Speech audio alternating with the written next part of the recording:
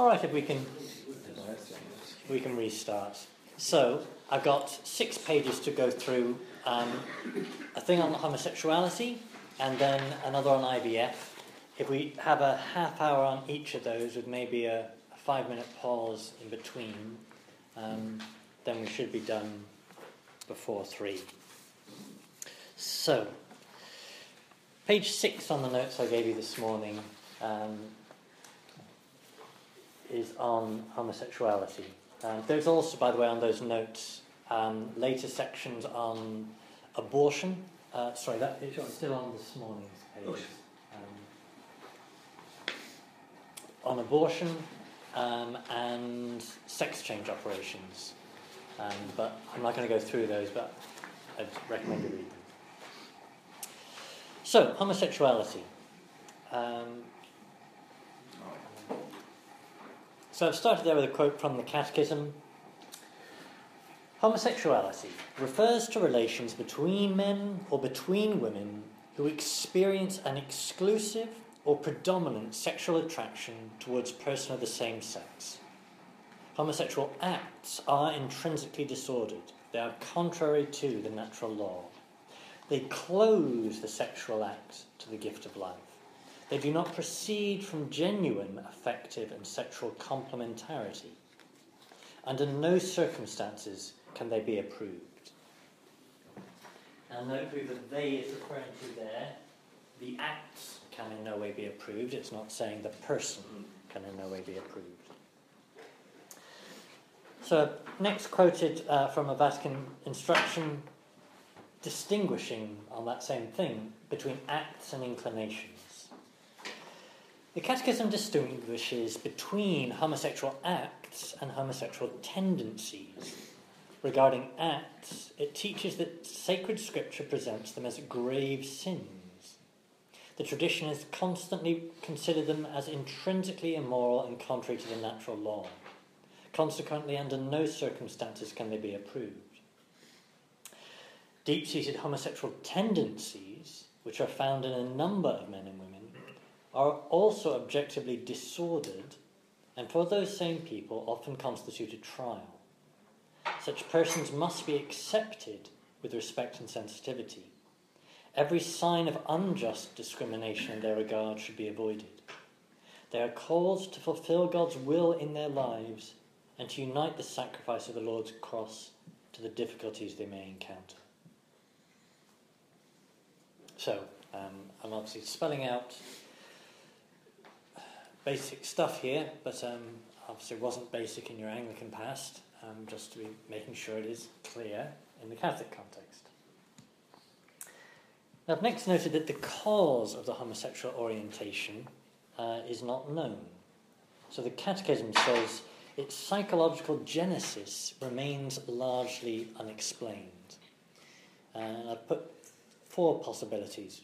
A, genetic. So this in some circles is very fashionable, that, well, God made me this way. You can't complain, you can't say I can't be like this. Noted, just one footnote among others, that there is actually no scientific evidence that it's genetic. But even if it was genetic, and I think it's important theologically, there are many other human abnormalities that have genetic causes. So if the Church is saying it is a disorder, it's a sign of there being something not right, well, there are many things not right in humans that have a genetic cause. So that's not a sign that God wanted you to have that physical disability. No, it's permissive, in his permissive will, but it doesn't mean he's made you that way in a way that means you should act that way. B, another possible cause, exposure to hormonal imbalances while still in the womb. So there have been studies suggesting this, and that's quite possible. C, more controversially, psychological upbringing. That failure to effectively identify with members of your own gender means you feel attracted to your own gender. So in your upbringing, you failed to bond properly with your father, and so you have an attraction to older men that gets a sexual dimension kicked into it. or conversely, you failed to bond with other boys as you were growing up, and so your attraction to other boys, seeking that identity, gets a sexual dimension. Or mother and girls. Yes, obviously in reverse for girls, yes. Or D, what I think is probably the case, is a combination of all of those, that all of these are factors.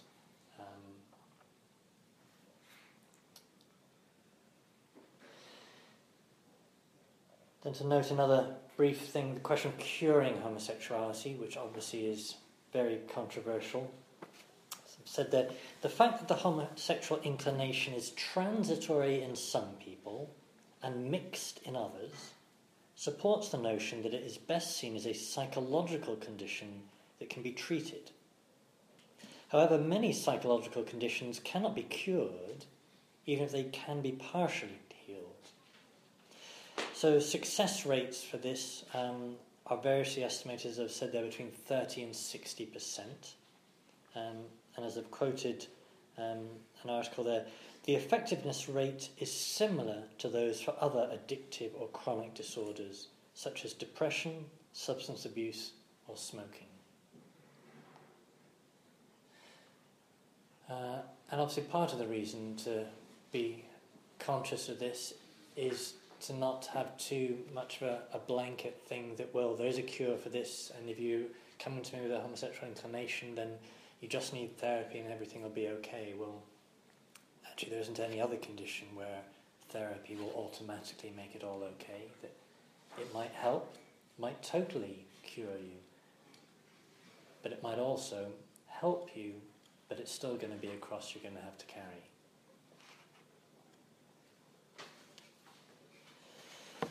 And then I'm sure we've all heard of the group Courage.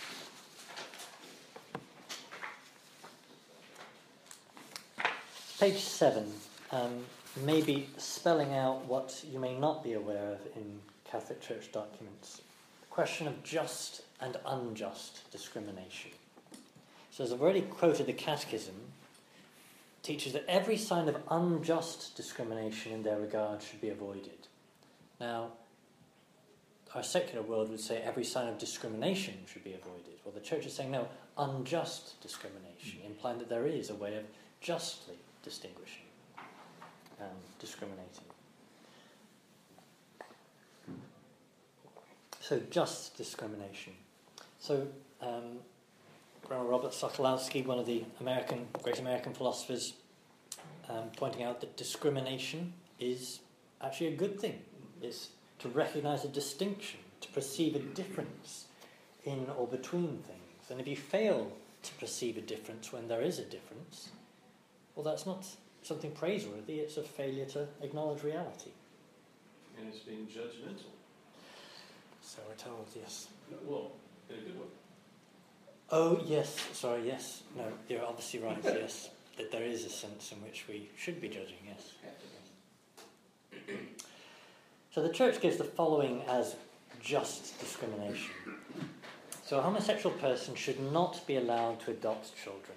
And why? The Church says because a homosexual couple lack the complementarity between the two of them that a child has a right to in its upbringing. So that it's an injustice to the child. And obviously this is a point bitterly rejected by the homosexual culture, but rejected at a point when so much of our other sociological evidence is pointing out the damage being done to children by a lack of fathers. The guy to read that, a Catholic guy, is a sociologist from Texas named Mark Regnerus. Mm-hmm. You want to write Mark Regnerus? He's really good on this. Okay. Sociologist, UT, Texas, one of the Texas universities. No, University of Texas, the big one. And he's a Catholic who writes on this issue of same-sex adoption. Mm-hmm. He has an orthodox bias anyway, but the evidence does suggest that he's right. And it's now led to lots of surrogacy coming in a big way. And a surrogate is when you are deliberately planning that a child will lack that complementarity. So all through history there have been parents, the children that have had one of their parents die and they've not then had the complementarity of upbringing. But that wasn't planned, which is the difference between adoption by a homosexual couple or surrogacy, where you are planning to bring a child up lacking that complementarity in upbringing. Could a case be made for someone who's in a homosexual relationship and is the father of a child already, for retaining that?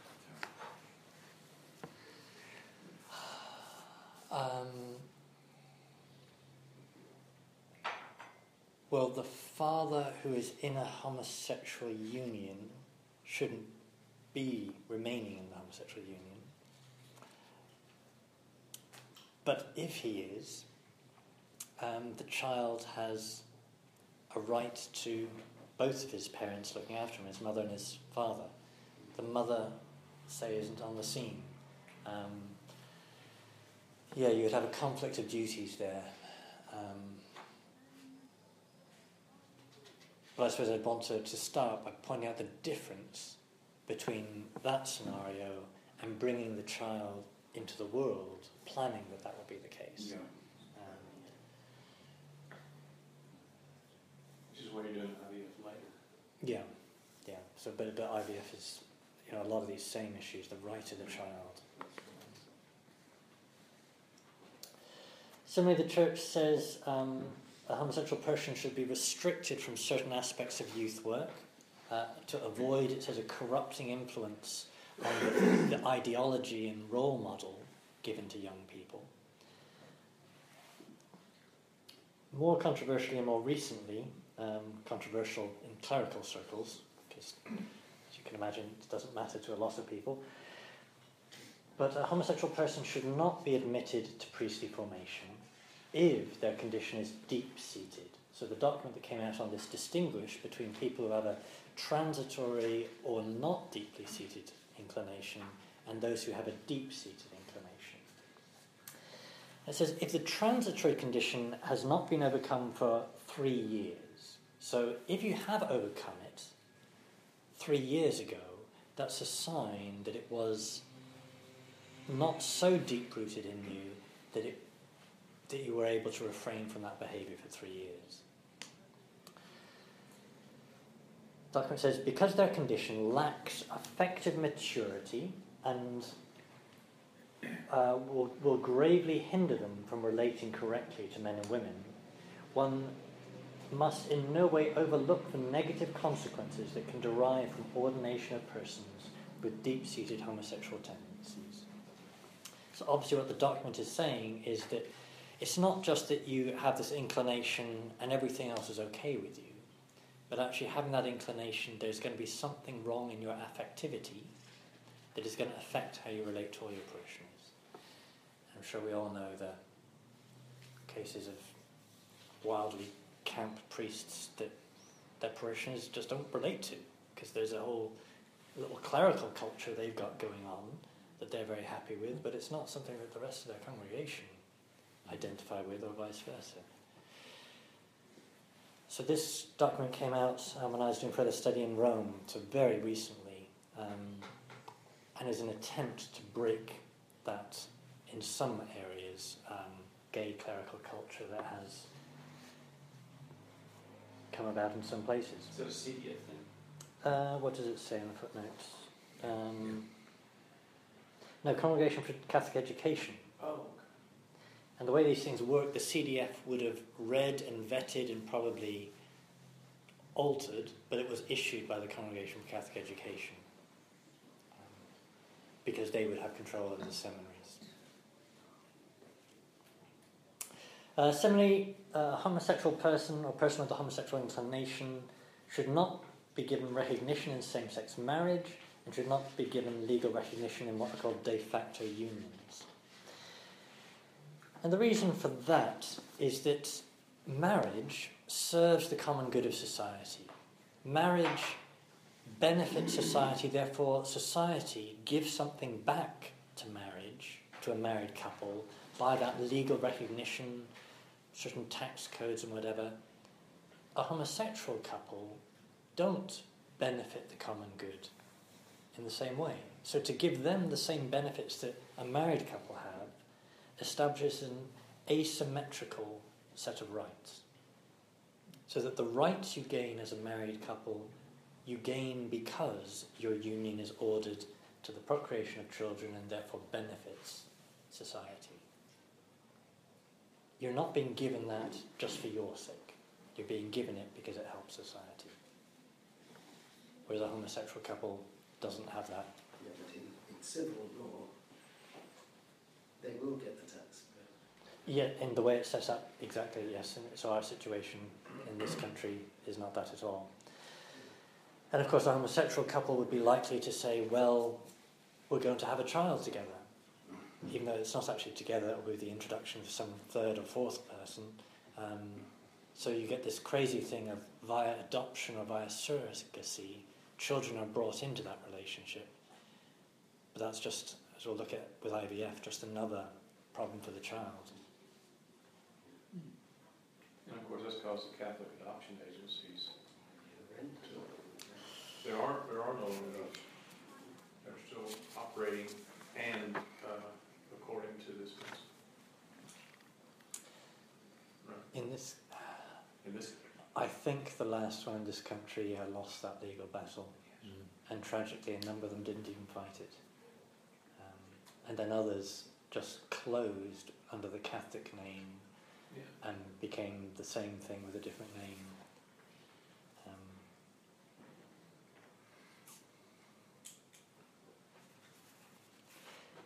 Is what I've said there all self-evident, or what you've heard before, or may well be that in terms of some of the church documents you've not heard? Well, just two things. The first is the restriction from certain aspects of youth work. I can see exactly what it means in that, if, for example, in a school you have a teacher who is openly gay and is living seemingly quite contentedly in a relationship with another man or another woman. I can see why that can be judged contrary, because the person is living in a way, in the same way that of course, if a heterosexual couple were married and were living together and they were not married, that would be unacceptable.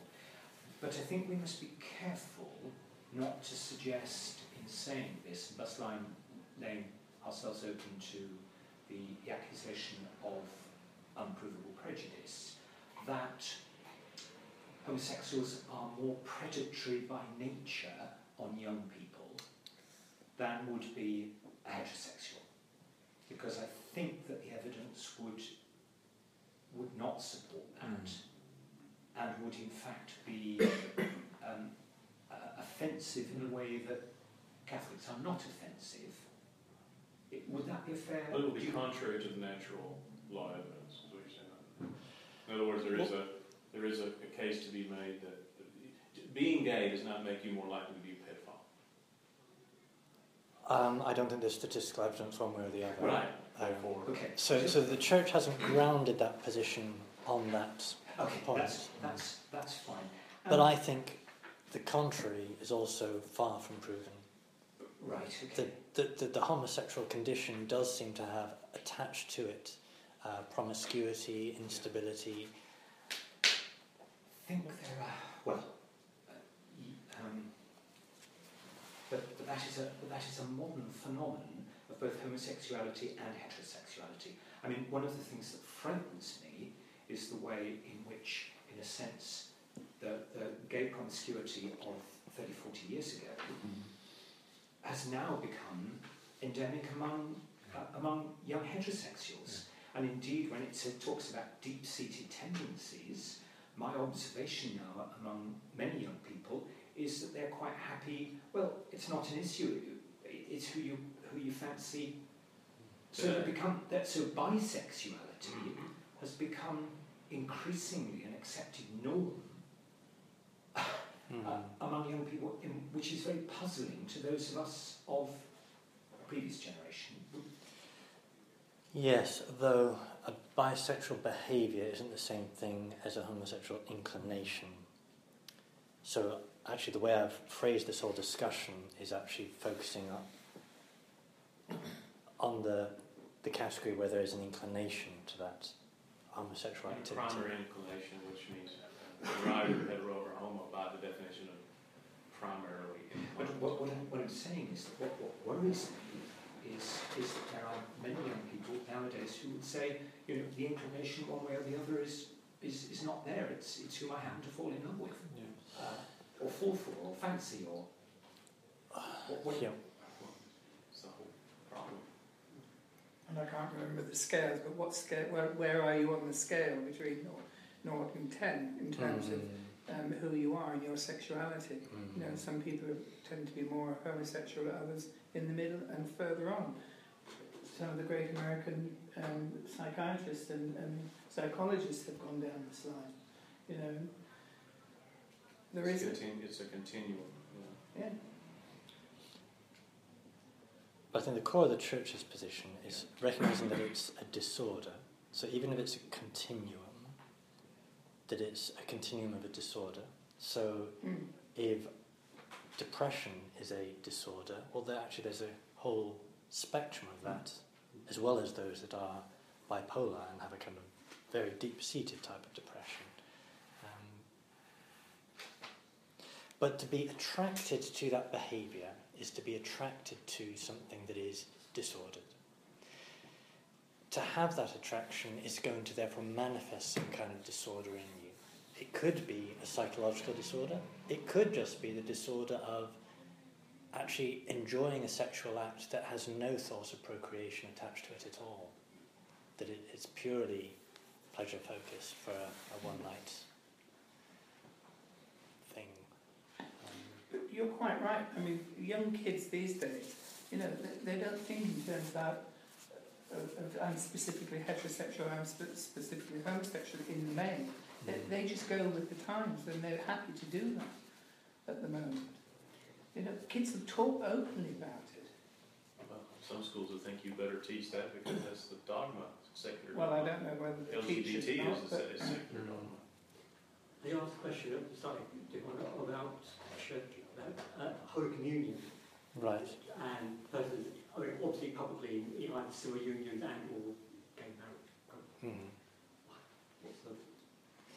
How should the parish priest or any other priest for that matter?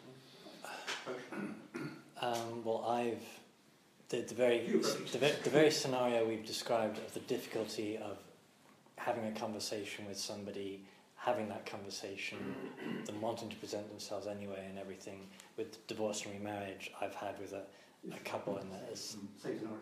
Yeah, and I'm sure I'm not the only one. But actually, in terms of someone being in a civil partnership, let alone a gay marriage, it's such a new civil law that actually the church documents haven't said anything new explicitly addressing it.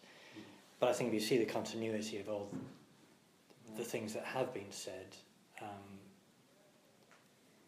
and I think in our context, in this country, same-sex marriage has been phrased to presume a genital expression, so that it excludes things like a brother and sister, or two sisters. It does exclude a brother and sister. Two sisters. That therefore somebody is making a public declaration that they are in a state, right, and living an immoral life. They've publicly said that, whether they are privately or not. Their public declaration therefore excludes them from communion. In civil law, two brothers can marry? No. And it was deliberately set up to exclude that, because there were people saying, well, for inheritance reasons, actually, if we married, that would... but no, it's only... it presumes a genital expression. And two brothers, I'm not sure, there were some other categories that would also have been excluded.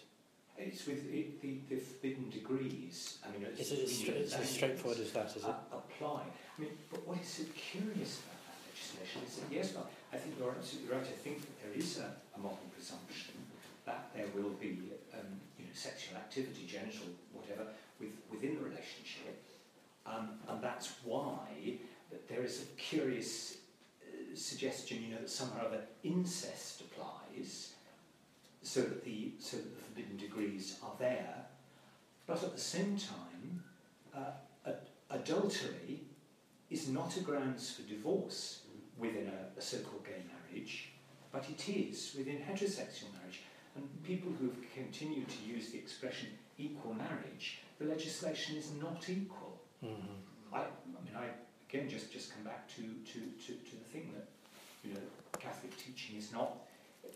It's very important that it's not discriminatory, because it says positively that